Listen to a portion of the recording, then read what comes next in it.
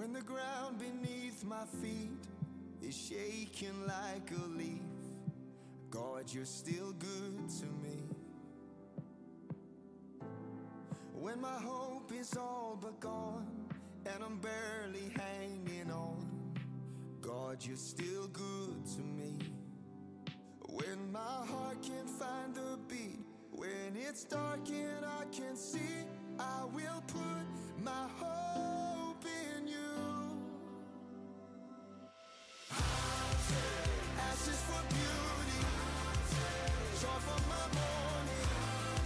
To God be the glory, to God be the glory. I'll trade strength for my weakness, pain for my healing. Let this be my story, to God be the glory.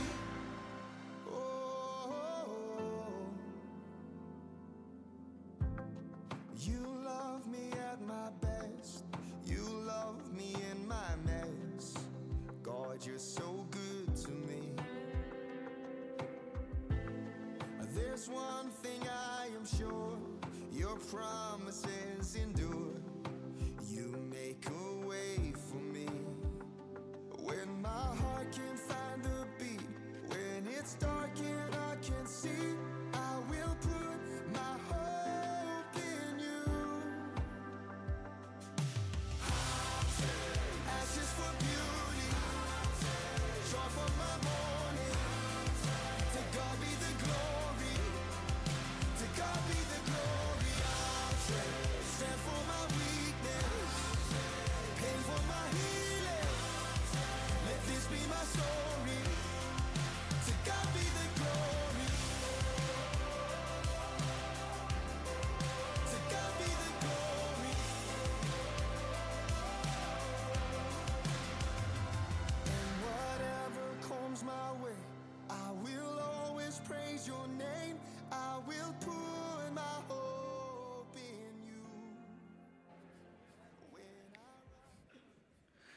Well, good morning, Southview. How are we? All right, glad to have you with us today. Hey, if you were with us last week, I promised you that if you hang tight, the weather will change. I'm a man of my word. All right, so here we are. Welcome to the great state of North Carolina. Glad that you are with us. Don't worry, it'll go back down to 20 soon. So, as we gather here today, worshiping Jesus Christ together, before we jump in, I want to give you 3 big announcements, all right? Because we want you, every one of you, whether you've been here for years or this is your first time, we want everybody plugged in to the life and ministry of Southview. We want you to be a part of the family here. So I'm going to give you 3 things this week that you can do to help you get plugged into the life of Southview Baptist Church right here. Number 1 is this, our Ladies of Grace Ministry. That's our ladies ministry. They're having what's called a praise and prayer night that is going to be on February the 3rd, this coming Saturday at 7 o'clock. It's a chance just for ladies to come together, encourage one another, pray for one another. You're going to get a chance to meet some new ladies. Ladies, you can sign up for that by texting the word praise to our number, 910-424-1298. Be sure to sign up for that. Second, baptism. We've got our first baptismal service of the year, February 11th. Sign up for that by texting the word baptism to our number, 910-424-1298. We already have a whole crew of people ready to go for that. It's going to be an awesome day. You're going to want to be a part. If you've already trusted by faith in Jesus, next step is public baptism. That's how you tell the world, Jesus has made me new. Do that. Text the word baptism to our number. We'll get you signed up, meet with you, help you walk through all of that. And third is this, if you have kids, elementary age kids, a great chance for them to get plugged in around here. We're going to have a snowball fight. That's going to be Saturday, February 10th at 5 o'clock. Here's how it's going to work, because it's probably going to be 65 degrees again there also. We're asking you to give adult socks, Bring those in, adult socks. You can bring those into the office. I think we have some bins set up around the church. You can drop some in there, some packs of adult socks. They're going to have a snowball fight, set up this whole obstacle course thing and have a snowball fight. Then after that, they're going to take those socks, wash them, and give them to our homeless ministry to give out on Friday evenings to the homeless here in our community. So it's a great service opportunity for kids and just a fun way for them to come in and hang out and meet some more friends. So if you want to sign up for that for your kids, text the word snowball to 910-424-1298 to sign up for that. And for all our other announcements, everything else, download our app. iTunes, Google Play. You can sign up for a small group. You can see previous sermons. You can find the notes for today's message. You can give online through the app or in the giving boxes as you leave, whatever works best for you. But download that app. That is the best and easiest way for you to be connected with all the ins and outs, everything that's going on here at Southview. And also, if you're a guest with us today, here's what I want you to do, all right? First, I'm not going to ask you if you're a guest to give money. This service is our gift to you. We're not asking you to give anything. Second, I'm not going to ask you to join anything, all right? You're here just to worship the Lord and to learn a little bit about us. Make sure we're not a cult. That's great. Glad you're here. But here's what I would like for you to do. If you're a guest with us, I want you to do two things. Number one, text the word CONNECT to 910-424-1298 and just give us whatever little bit of information you're comfortable with, name, email, phone number, just so we can know who you are and just connect with you and see how we can minister to you and pray for you. That's all. And then secondly, at the end of the service today, my wife and I are going to be up front. I'd love for you to come up front, say hello, help us put a name with a face so we can know who you are. All right? So those are the only two things we're going to ask of you today. Text the word CONNECT to our number, 910-424-1298, and give us a little info.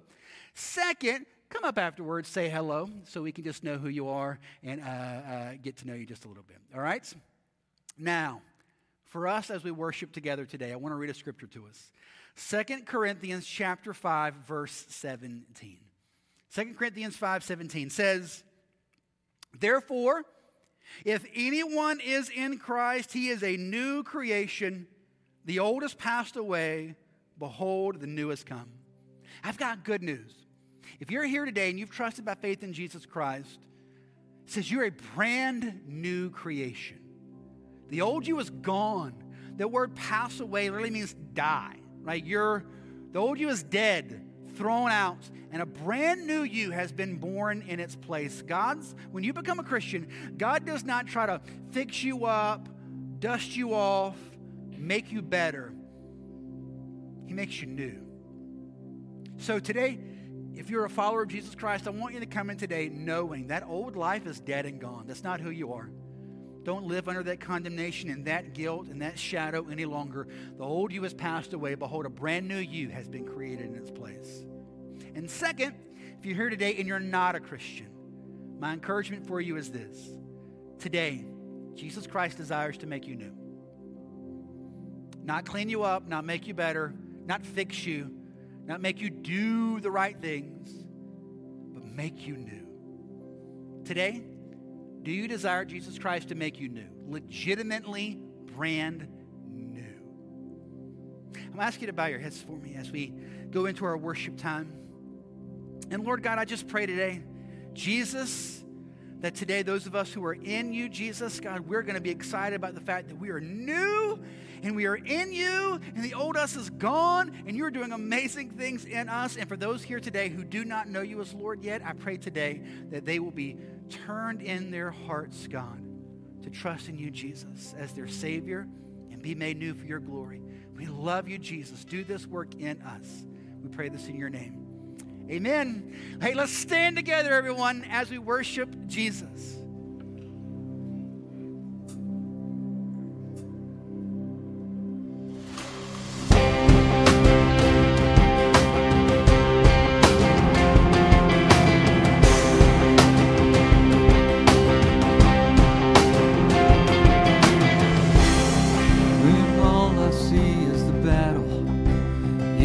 My victory.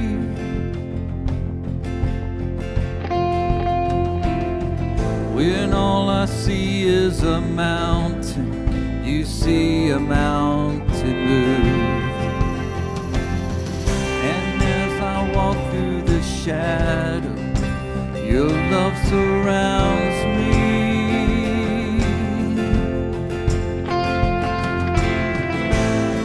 There's nothing to fear now, for I am safe with you. So when I fight, I'll fight on my knees with my hands lifted high. Oh God, the battle belongs to you. And every fear I lay at your feet, I'll sing through the night. Oh God, the battle belongs to you.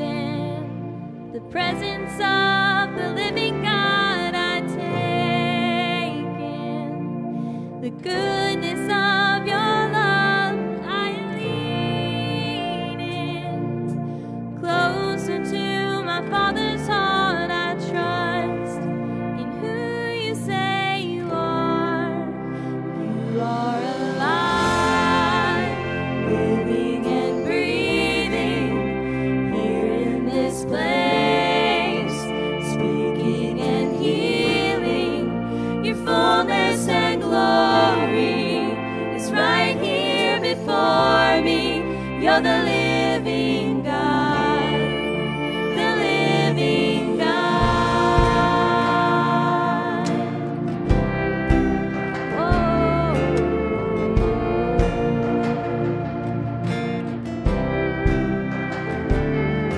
I hold to the joy that's found in you alone. I cling to the peace that won't let go.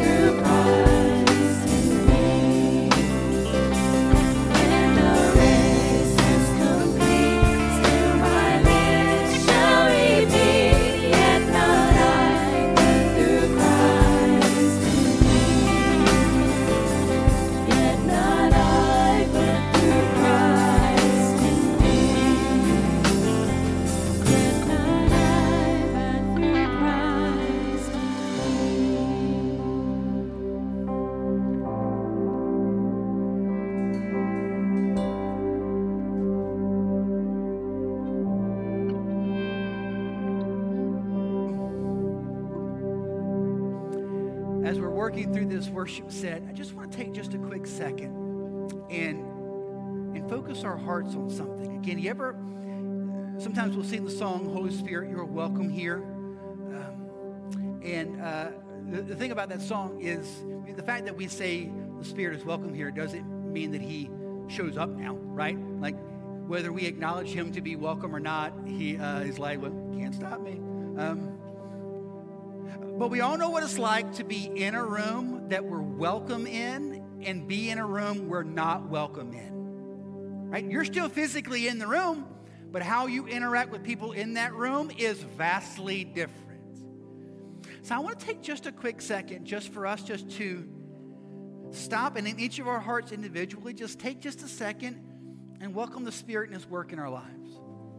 Welcome him. Ask him to minister to you, convict you, encourage you, empower you. Take just a second. Don't just kind of go through the motions of worshiping, but just stop and ask the Spirit of God to personally minister to you today. Just bow your heads just for a quick moment.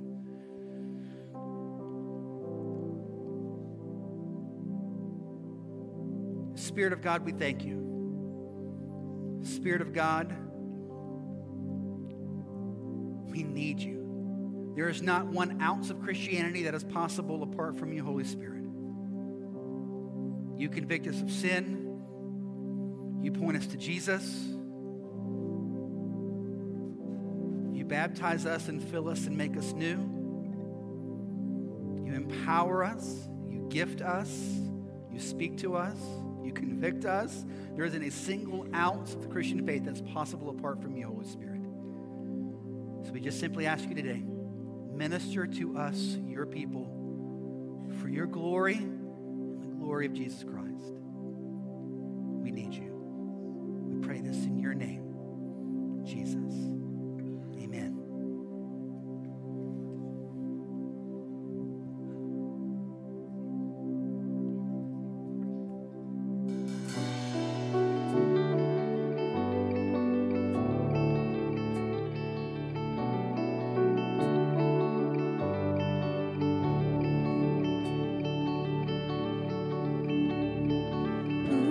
Commands all the hosts of heaven. Who else could make every king bow down? Who else can whisper and darkness trembles? Only the holy God. What other beauty demands such praises? Other splendor outshines the sun. What other majesty rules with justice? Only a holy God. Come and behold him, the one and the only. Sing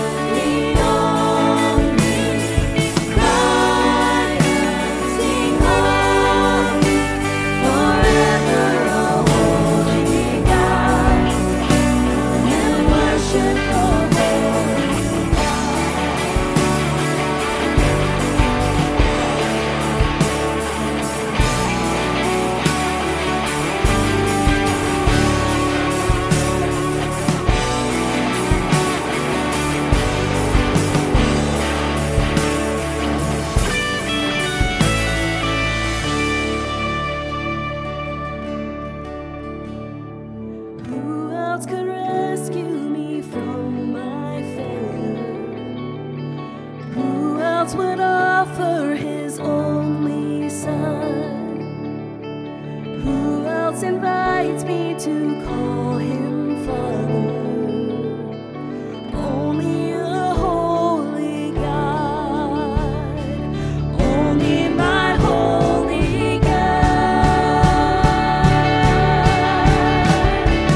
Come, behold me, the one and the only.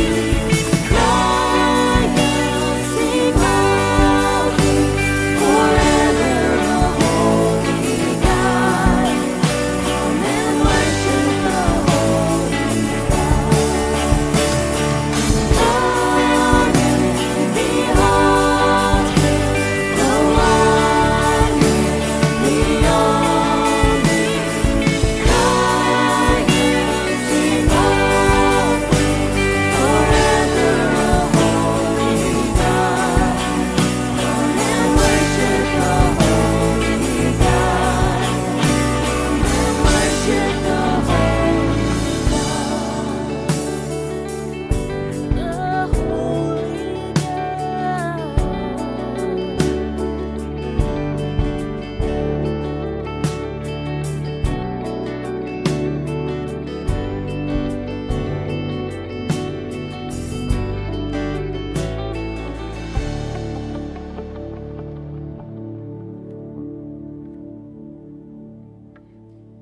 Be seated.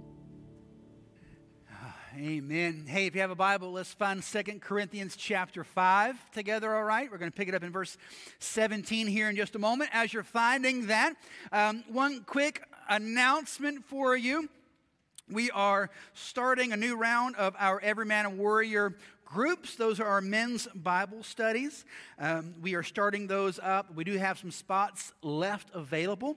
If you're interested in being a part of that, you can either just come up after service and grab me, and I'll be happy to talk with you about it, or you can text the word warrior to our number, 910-424-1298. We try really hard to work through schedules. We have groups that meet all different times and days and places throughout the week, so we try to really work with that. So if you think, well, I got a weird work schedule, I don't know if I can, talk to us. We may be able to get you in a group. So don't forget that. We got some spots available. You're going to want to take advantage of that. All right, so we're in a series beginning the 2024 looking at the mission and vision of Southview, who God's called us to be individually as Christians and as a church, as followers of Jesus Christ corporately. And we've said that the mission of Southview is that Southview seeks to fulfill the Great Commission by discipling people to worship Christ as their greatest treasure, nurture a relationship with Christ and others, and be a witness for Christ in the world. Basically, it boils down to God's command on us is that we would teach people how to love and follow and serve Jesus. And the way that we're describing that, the language you're going to hear around here constantly, is worship, nurture, witness. We looked a couple of weeks ago at the idea of worship, that Matthew 22 says that the greatest commandment in the entire Bible is that you would love God with everything that you have. And so the way that we're explaining that is worshiping Him as your greatest treasure. You see how glorious and amazing and beautiful and awesome Jesus is, and so you wrap your entire life around just following Him. Second, we saw last week that a disciple of Jesus seeks to nurture that relationship with Christ in others and allow them to nurture a greater love for Jesus in them as well. We saw all of the one another passages in the Bible. At over 100 times we're commanded to one another, each other. We look specifically in Hebrews 10 where it says that we're to stir one another up to love and good deeds, encourage one another, even more as we see the day of Christ drawing near. This idea that we're to be in each other's lives, nurturing, helping, stirring, encouraging one another to love and serve Jesus more and more and more and more and more. That's a disciple. And then today we're going to see this idea that a disciple of Jesus is someone who seeks to be a witness for Christ in the world. So let's start in 2 Corinthians chapter 5, verse 17. Therefore, if anyone is in Christ, he is a new creation. The old has passed away. Behold, the new has come. All this is from God, who through Christ reconciled us to Himself and gave us the ministry of reconciliation. That is, in Christ, God was reconciling the world to himself, not counting their trespasses against them, and entrusting to us the message of reconciliation. Therefore, we are ambassadors for Christ, God making his appeal through us. We implore you on behalf of Christ, be reconciled to God. So there are two main truths that I want us to see today in this, all right? First is, Christianity is not about you changing your life, but Jesus giving you a new life. This is the foundation for everything. This is the foundation of what it means to be a Christian. I mentioned earlier that phrase in Christ is the primary way that the Bible talks about a Christian. And it says that those of us who are in Christ are new creations. Brand new, unused, unstained, unworn, fresh. Again, God does not polish you off, try to make you look better, knock off some edges, do some remodeling work. He makes you brand new. In fact, it goes on to say there that the old is passed away. Again, that word passed away means to die, to be chunked out like trash. And a whole new you has been put in its place. Understanding this truth is what sets you free to actually live as a Christian.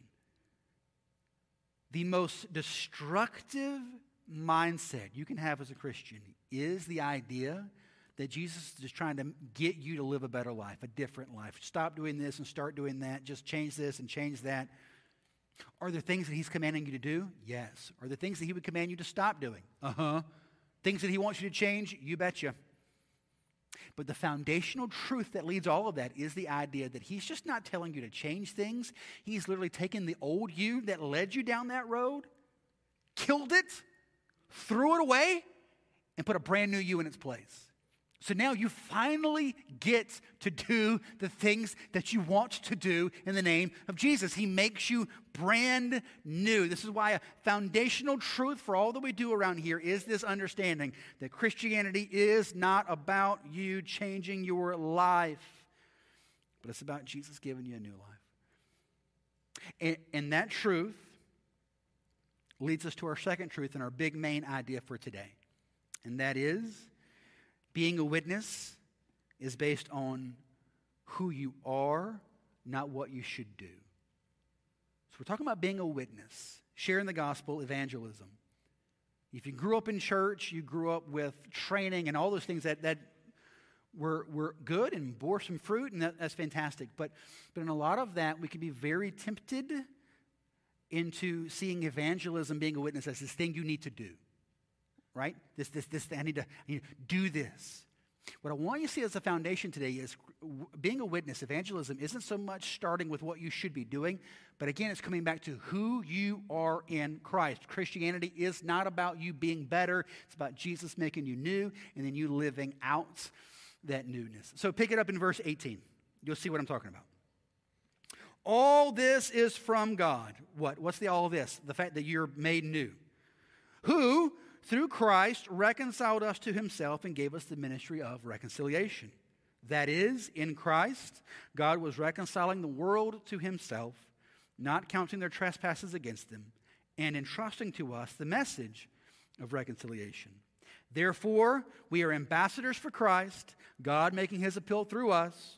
We implore you on behalf of Christ, be reconciled to God. Now, what I want you to see is three truths about us in this text, and then we'll kind of work our way through it, okay? One, we are given the ministry of reconciliation. Two, we are entrusted with the message of reconciliation. And three, we are made ambassadors for Christ. All right, so let's just kind of work our way back through those. So look at back at verse 18. Verse 18 says, all this is from God, who through Christ reconciled us to himself, right, made us Christians, made us new, and he did something. He didn't just make you a Christian so that you wouldn't go to hell one day. He made you a Christian, he made you new, and then he did a thing. And he gave us the ministry of reconciliation. I have good news for you. If you're here today and you're a Christian, you have been called into ministry. Like, whoa, I'm not a pastor, I'm not a missionary, I don't do that kind of thing. I didn't say that. If you have trusted by faith in Jesus and you are breathing, you have been called into ministry. Specifically, it says that we have been given the ministry of reconciliation. So let's unpack those two, what that means. So the word ministry is actually where we're eventually going to get our word deacon.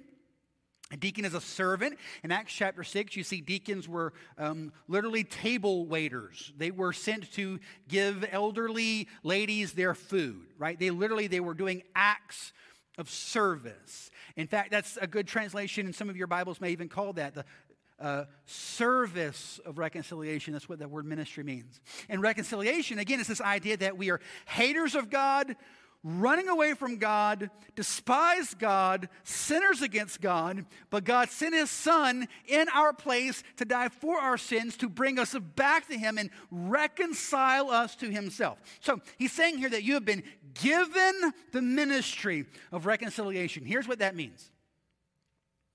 You have the responsibility on you. I have the responsibility on me. It's talking about acts of service, the way you live, what you do. To live your life in such a way, to treat people in such a way, to serve others in such a way where you're pointing them to Jesus Christ. To serve people in such a way where they see how you're serving them and they say, so you're different, why is that? Why do you care so much? Why are you giving this to me? What's the point of this? Are you trying to get something out of it? Is there a string attached? Right? So extravagant in our generosity, so unyielding in our love, so gracious in our compassion, acting as ministers of reconciliation, serving, loving, caring, blessing people in such a way where they're seeing it and they're realizing there is something different here. You know what it's like to come cross paths with someone who believes verse 18 is true of them and lives like it's true of them. And those dudes are just built different. Like they live in a way where they're just always loving and serving and gracious and kind. They respond to people in ways that are gracious and kind. What are they doing in that? They are living as ministers of reconciliation, serving those around them. How you live matters. How you treat people matters. How you serve them should point them to the message of the gospel of Jesus Christ. Which brings us to the next verse, verse 19. Look at this. That is, in Christ, God was reconciling the world to Himself, not counting their trespasses against them. Again, this just keeps reiterating what the gospel is. And, again, He's saving us, and He's doing a thing, and entrusting to us the message of reconciliation. All right, so verse 18 is talking about how you live.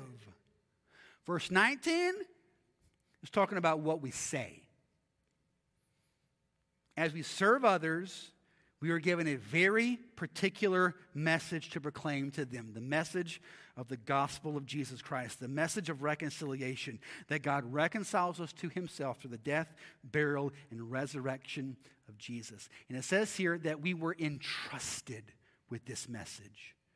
That word entrusted means to place something very important and delicate in your hands, and you bear the responsibility of protecting it.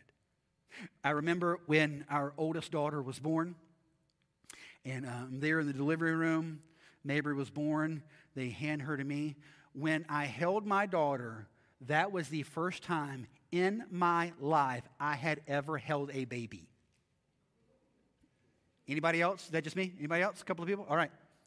First time I had ever held a baby, ever. They throw it to me like a halfback toss, like, ooh, don't fumble.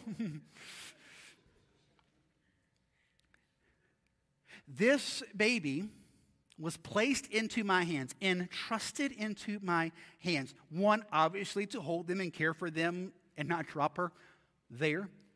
But then, bigger than that, metaphorically entrusted into my hands to love her and raise her and point her to Jesus and disciple her up in the fear and instruction of the Lord.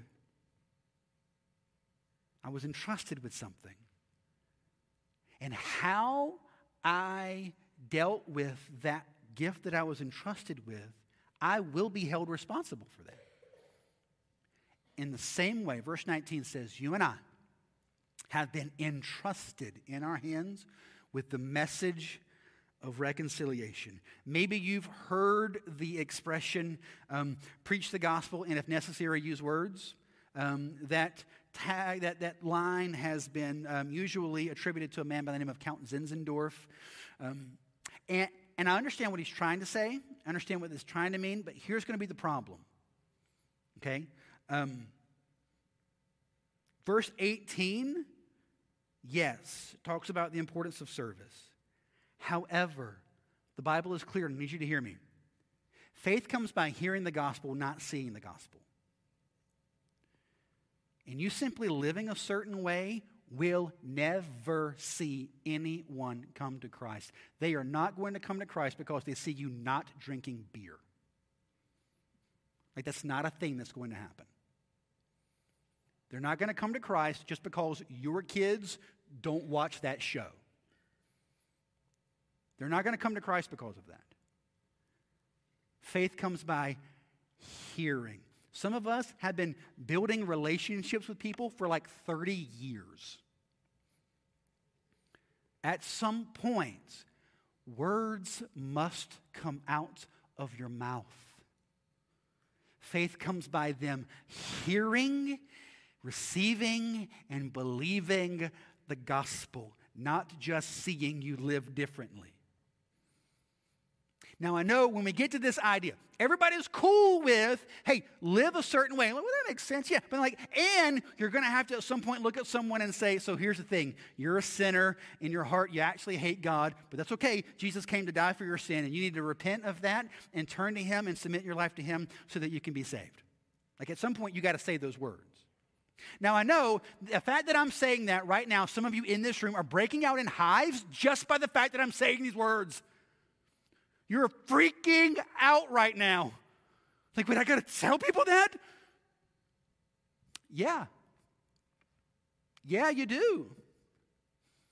Because at some point, people only come to faith in Christ when they hear, understand, and believe the good information that is the gospel.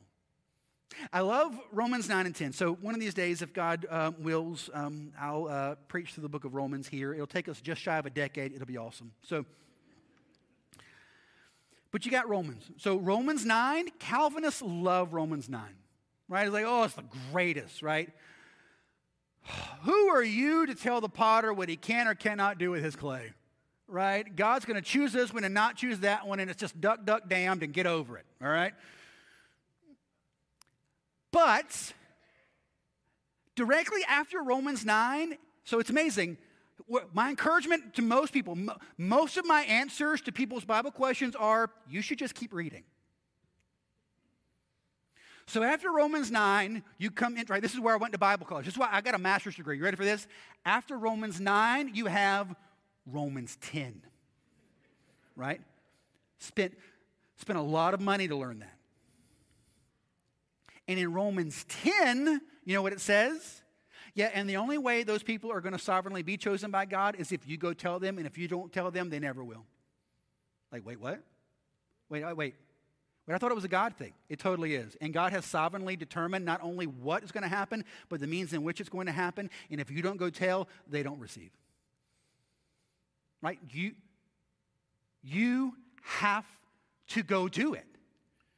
God has sovereignly chosen this to be the means by which people get saved. You have been placed where you've been placed for a very specific reason. The book of Acts is going to say that God is the one who actually sets up the time and places of our inhabitants. God determines when and where you live. I know you bought that house because it was the right price in the right school district and you liked the neighborhood. The real reason you bought that house was because God sovereignly decreed those are the neighbors you're going to reach for me. I know you thought you picked your job because they gave you the best package. But the fact is, you're actually in that job because God sovereignly decreed that those are the people you're going to reach for Jesus Christ. You're going to wake up tomorrow morning. You're going to go to work. You're going to go to school, and whatever that might look like, whatever that might be, whether you're a soldier on post, whether you're an accountant, whether you're a stay-at-home parent, whatever it is, you get up tomorrow and you're doing your job.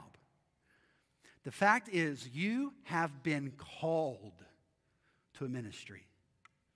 And that ministry has a very specific, particular message to be proclaimed. So then, after you bring all of that together, and I know that it can be terrifying to think through this. And for whatever it's worth, be of good courage. I freak out too. Right? When I'm trying to share the gospel with someone, I'm about to have that conversation, my palms are all sweaty, my mouth gets dry, starts sounding like the teacher from Peanuts. I'm sorry, what? I understand. But not only that, what I find really encouraging is there are great men of God that understand. Heroes of the faith. The Apostle Paul in Ephesians chapter 6 asked the Ephesian church to pray for him that he would have boldness to speak as he ought to speak. Why would the Apostle Paul need them to pray for boldness? Because he was tempted to not be bold. In 2 Timothy chapter 1, the Apostle Paul is writing to his son in the faith, Timothy, and he tells Timothy, look, God's not giving you a spirit of fear. God has given you a spirit of power and love and self-control. Therefore, stop being ashamed of the gospel and go tell people. Why would he need to tell him that? Because Timothy was super tempted to shrink back and not offend. And I understand. This is why we need to pray for boldness. And so you see these two things coming together. And you get that in verse 20, all right? So we've been given the ministry of reconciliation. We've been entrusted with the message of reconciliation. And those two come together into verse 20. Therefore. I love that. Whenever you're reading your Bible, see the word therefore. That means because these things are true, therefore this is now happening. Right? So because you've been given these things, the ministry of reconciliation, the message of reconciliation, verse 20, therefore we are ambassadors for Christ. God making his appeal through us, we implore you on behalf of Christ, be reconciled to God. You are an ambassador for Christ. What's an ambassador? An ambassador is someone who seeks to be a representative for an entity or nation in a foreign land. The ambassador for Canada does not create policy or anything like that. They simply just serve as a representative of the administration that sent them. Same thing. Your job is not to create a message for Christ. It's just to be an ambassador. And God could have chosen any method he so desired to do this. If God wanted to, he could accomplish it in any way, right? He could have made a big giant bullhorn and shouted it from heaven. He could have written it in the clouds in the sky. He could have blinked it with the lights of Las Vegas in Morse code. But in his infinite wisdom and glory, God chose you and I to be the ones to present the most important message in the history of the universe. How crazy is that? I mean, that's nuts. It's one of the things, if I was God, I'd be like, I think I'd come up with a plan B. But you know what? Here's the truth. You and I are God's plan A, and there is no plan B. You and I proclaiming the gospel of Jesus Christ, we are God's plan A, and there isn't a plan B. We are called to be ambassadors of Jesus Christ.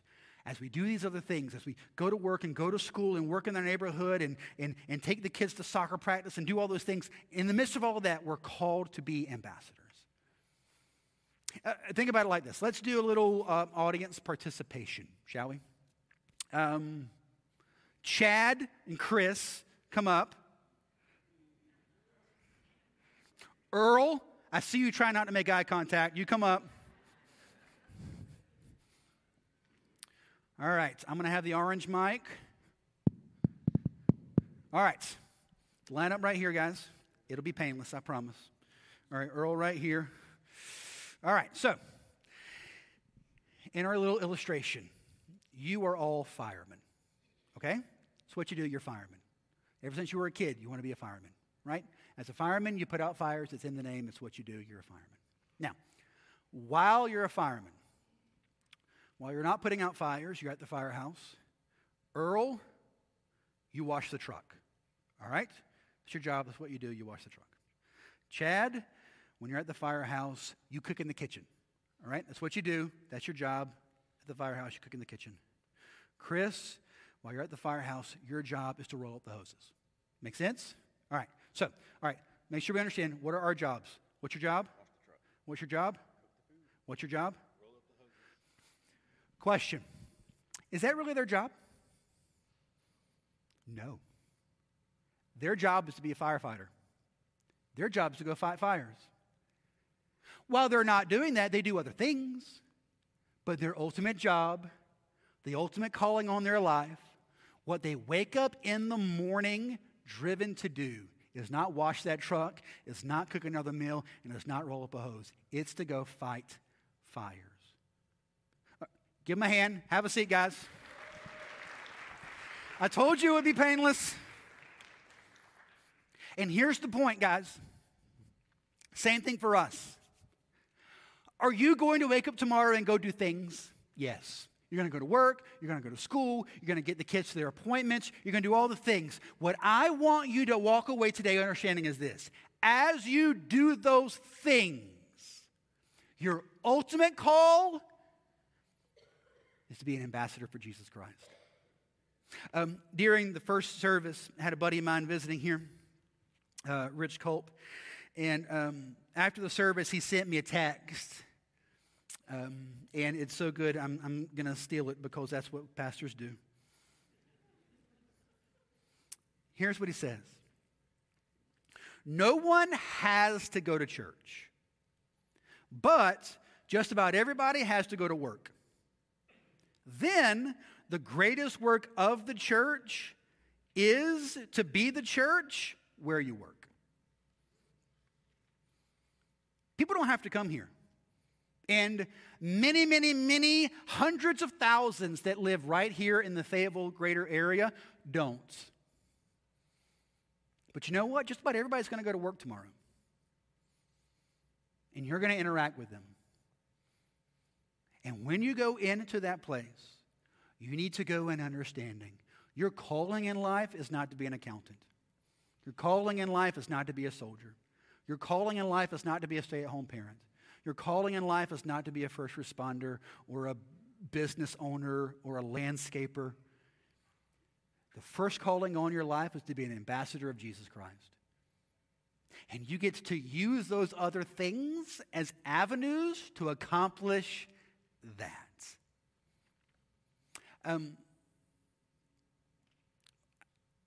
St. Augustine said, without God, we cannot.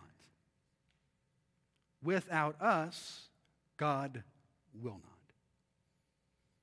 Without God, we cannot.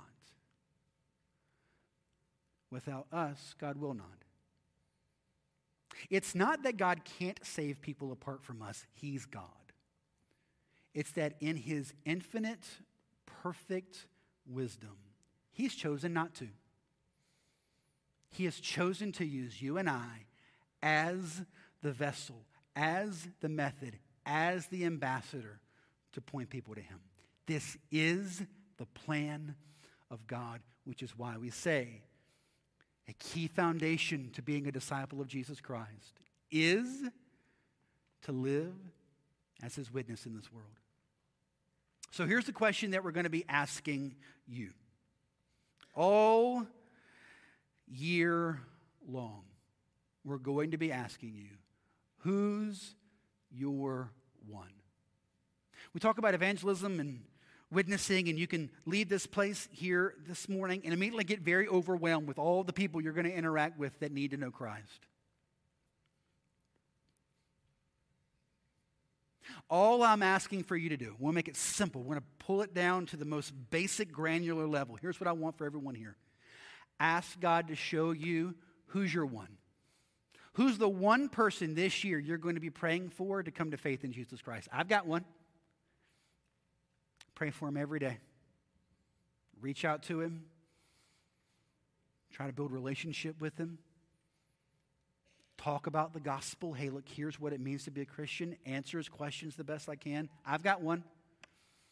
Praying that he would become a Christian this year. Who's your one?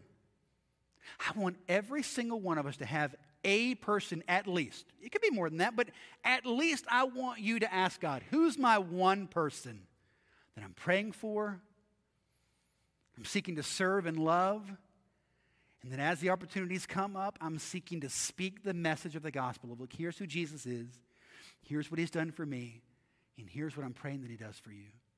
Who's your one? As we think about this idea of who's going to be our one,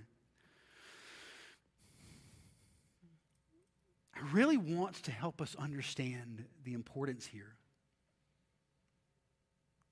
I want us to be a people who understand the severity, the seriousness, and the urgency of what we're talking about. There is a heaven and there is a hell.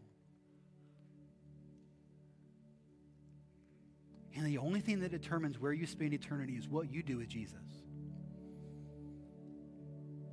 And I don't want us to be driven by fear or guilt or anything like that.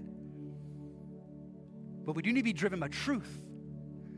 And sometimes truth is scary. And sometimes understanding the truth makes us feel guilty. The truth is this: hell is real. And there are people you and I love that will spend an eternity there if they do not hear and receive the gospel of Jesus Christ. And God has sovereignly put you in their life so that by God's grace, they will believe. I was talking with my oldest daughter this week. She called me, and she's in her personal time with the Lord, working through the book of Genesis and going real slow through Genesis and just really trying to squeeze as much of it as she can out of it. And she called me. She said, okay, so I'm working through the flood narrative. And she said, so after the flood, so I'm reading through all this, and after the flood, it says that Noah and Noah's wife and Noah's sons and their wives, they got in the boat and then they got off the boat. She said, so where's the families of the wives? Like Noah's daughters-in-law. Like where are their parents? I guess floating somewhere. I don't know. They didn't get on the ark.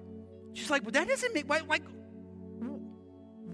wouldn't the daughters want their parents and the family that they love to be on the ark? Absolutely. But here's the thing. The Bible's going to say that Noah for 120 years was a preacher of righteousness. He wasn't just building an ark. He was preaching as he built, saying, the judgment of God is coming. The judgment of God is coming. Repent of your sin. Turn to him. God's judgment is coming. And the fact is, no one believed him. She said, but then once it started raining, then they'd realize it and get on. I said, well, no, here's the problem. Genesis chapter 7 says, God closed the door of that ark. And the truth is, once God closes up someone's opportunity for salvation, that door does not open again. And she said, oh. Hebrews 9:27 says it's appointed for every person to die once, and after that comes judgment. That judgment is hell. Eternal torment separated from God. That is a reality that meets every person who does not turn to faith in Jesus Christ. This needs to be a truth that we understand and drives us in our love and prayer and sharing with those around us. Who's your one? Who's your one that you're going to be praying for? That they would come to faith in Jesus, be saved. As we end our time here today, we're going to sing a song called Overcome. And here's why we're singing this song. It's on purpose. It's by design. When we think about people that we want to see come to faith in Christ, more than likely there's people in this room. You have someone in your mind that you want to come to faith in Christ, but you're also met with all kinds of despair because you're thinking, you don't know this person, right? They are never going to get saved. The reason that we're ending today with this song, because we want to spend our time today focusing on the glory and power and worth and majesty of Jesus. If you wrap your brain, or if you start focusing on that person and the life that they live and the things that they've told you about what they think of Christianity and the fact that they've said they're never going to believe and the fact that they think you're an idiot for believing, if your focus and attention is on that, yes, you're going to be filled with despair. However, if our focus is on Jesus, His power, His glory, His might, His worth, what He has done to save sinners like me and you, now we're filled with hope, because our hope is not in that person changing their mind. Our hope is in Jesus Christ sovereignly knocking them onto the ground and making them new. Grabbing a hold of their hearts and saying, nah, you're not going that way anymore, you're going to go this way. That's what we're hoping for. So we end today setting our minds on the glory and worth and power and honor and majesty of Jesus Christ. And also, let's get this truth in our minds as well. I mean, you do realize it was a miracle that God saved you, right? I mean, you do understand. You weren't the easy one, all right? And if God saved people like us, absolutely He's going to save them. He's got no problem. He can absolutely do that. So I want to encourage you to bow your heads for me as we end our time. And Jesus, just today, I know, God, when we think about people we love that do not know you, it can be scary, especially when we understand the truth of hell and what that means. It can be scary. It can fill us with fear and doubt and regret, worry overflowing. So God, I pray that our focus and attention will be on you. How great and glorious and amazing you are. And that we will set that one person in front of you and say, Jesus, we trust you with this person. You grab a hold of their heart. You show them their sin. You show them their need for you. We trust you with this person. Thank you, Jesus. We love you. We pray this in your name. Amen. And let's stand. Let's worship together.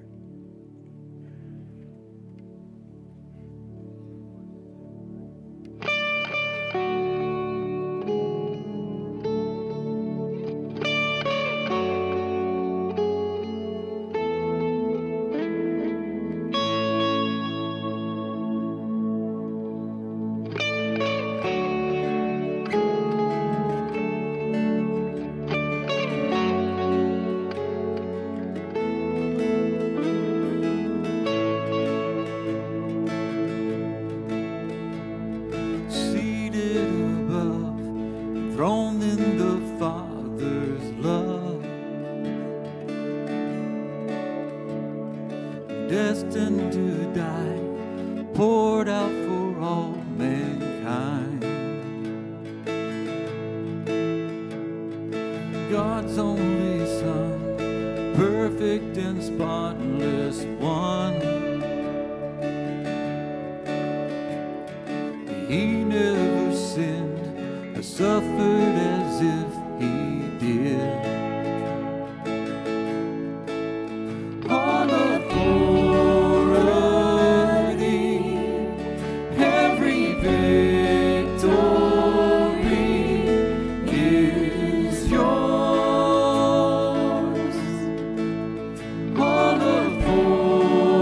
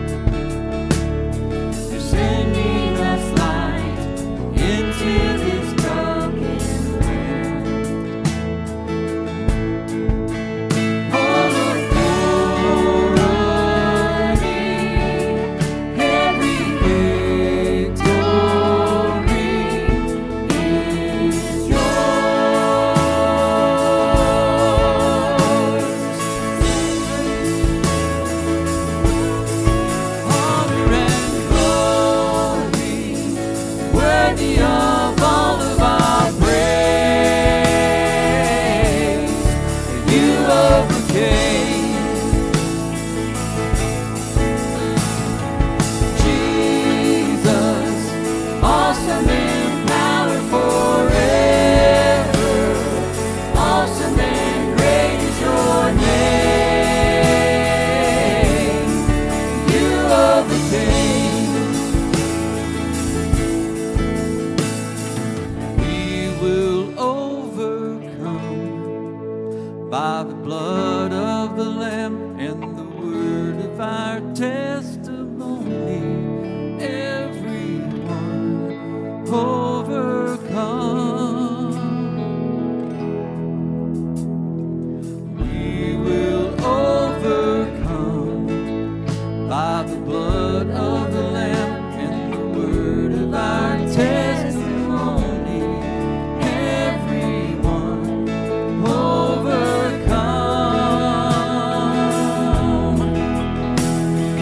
We will overcome by the blood of the Lamb and the word of our testimony. Everyone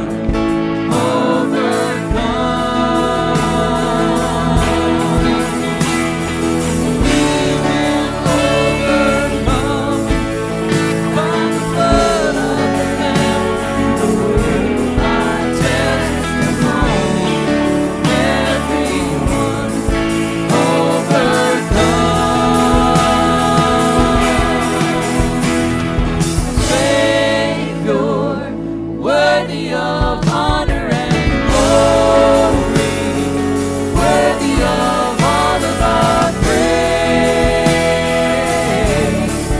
You overcame. Jesus, awesome in power forever. Awesome and great is your name. You overcame. Savior, worthy of honor and glory, worthy of all of our praise. For you overcame. You overcame. Jesus, awesome in power forever. Awesome and great is your name. You overcame.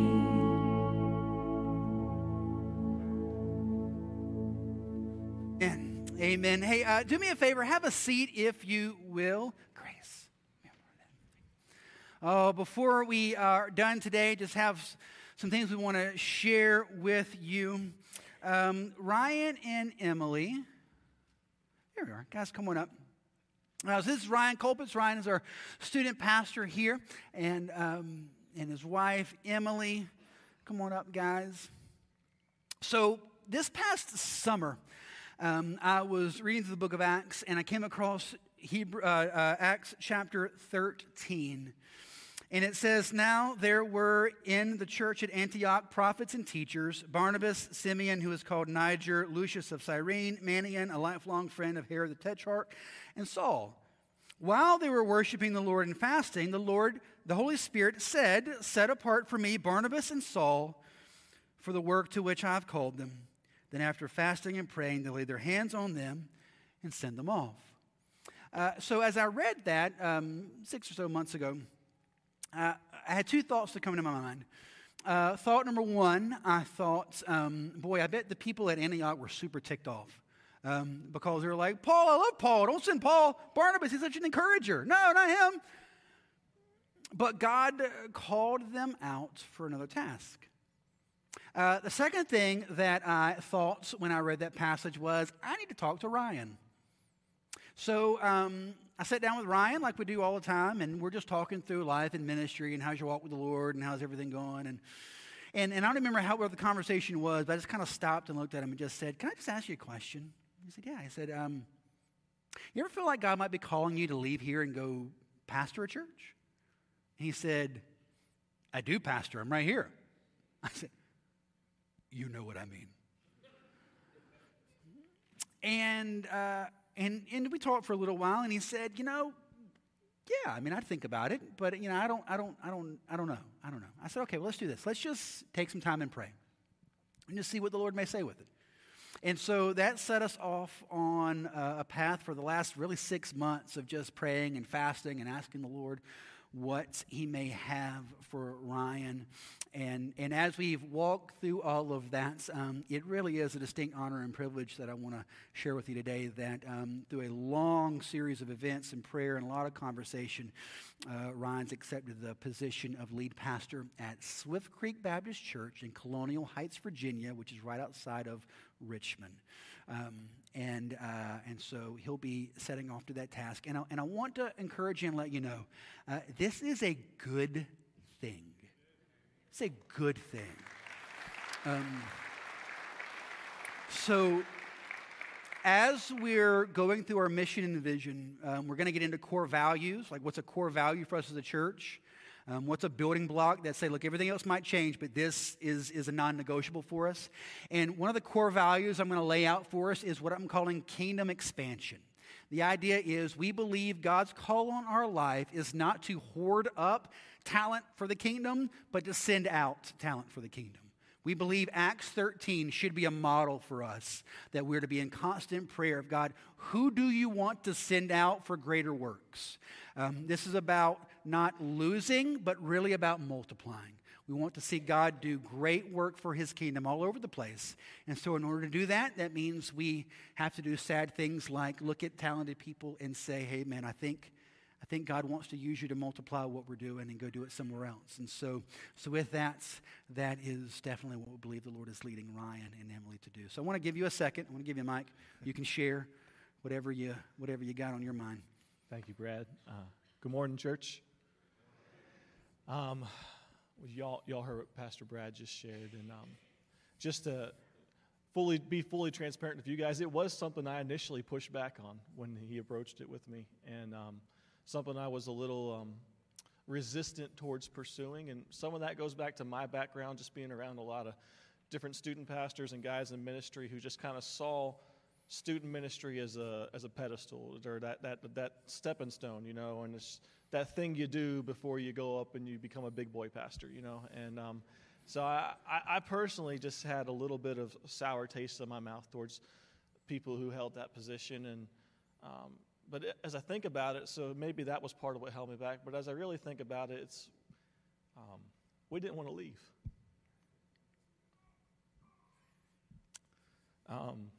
We just have been very blessed to be here and have many people we count as friends, and our family's been loved on.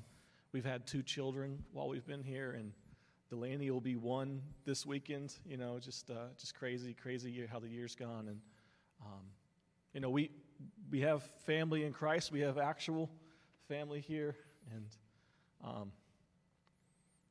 stepping away from that it's exciting to know where God's calling us to and what he's leading us to next, but it's not without a lot of sadness as well. And it's certainly the definition of bittersweet.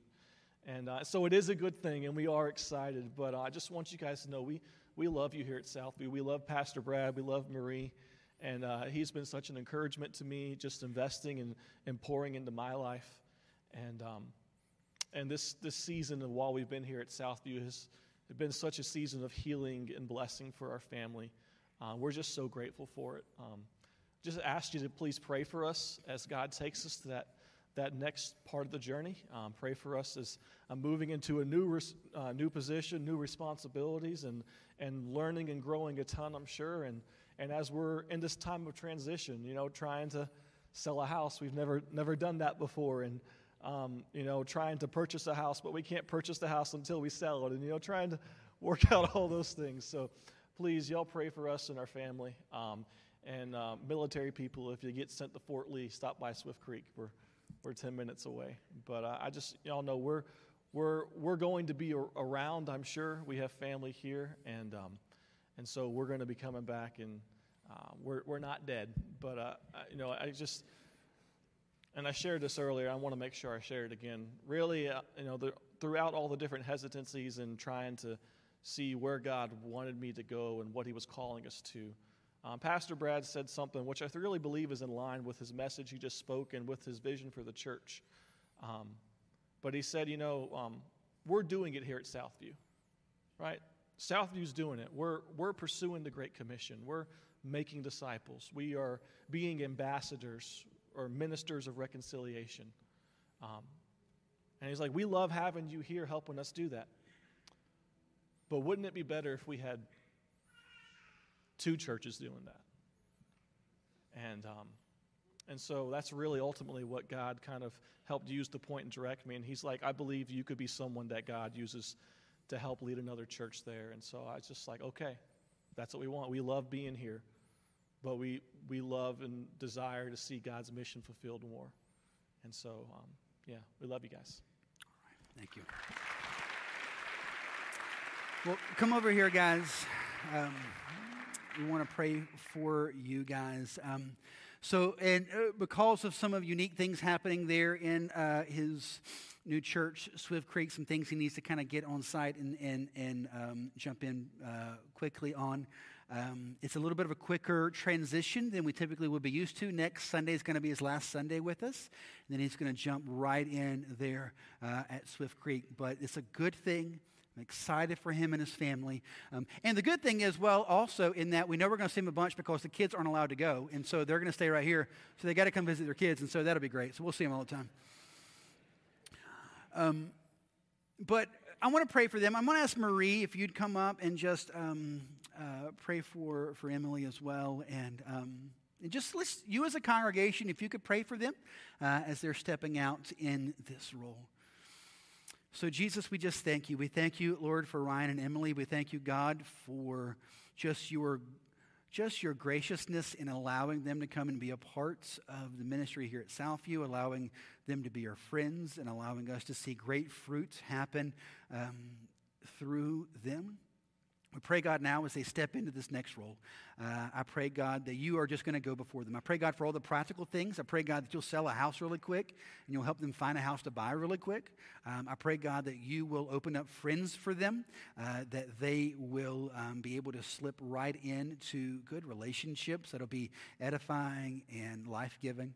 I pray, God, for Southview, God, as we move forward, Lord, that you'll just give us clarity as the steps ahead. And I pray, God, for Swift Creek, God, that you would empower them to hear and receive the seeds of the gospel that's going to be planted in them, and we're going to see a lot of fruit come as a result. Thank you for Ryan and for Emily. We love them. We pray your hand of blessing on them, and we ask this, Jesus, in your name. Amen. Hey, listen, as we leave, please come by, hug their necks, let them know how much you love them. God bless you guys. We'll see you next Sunday.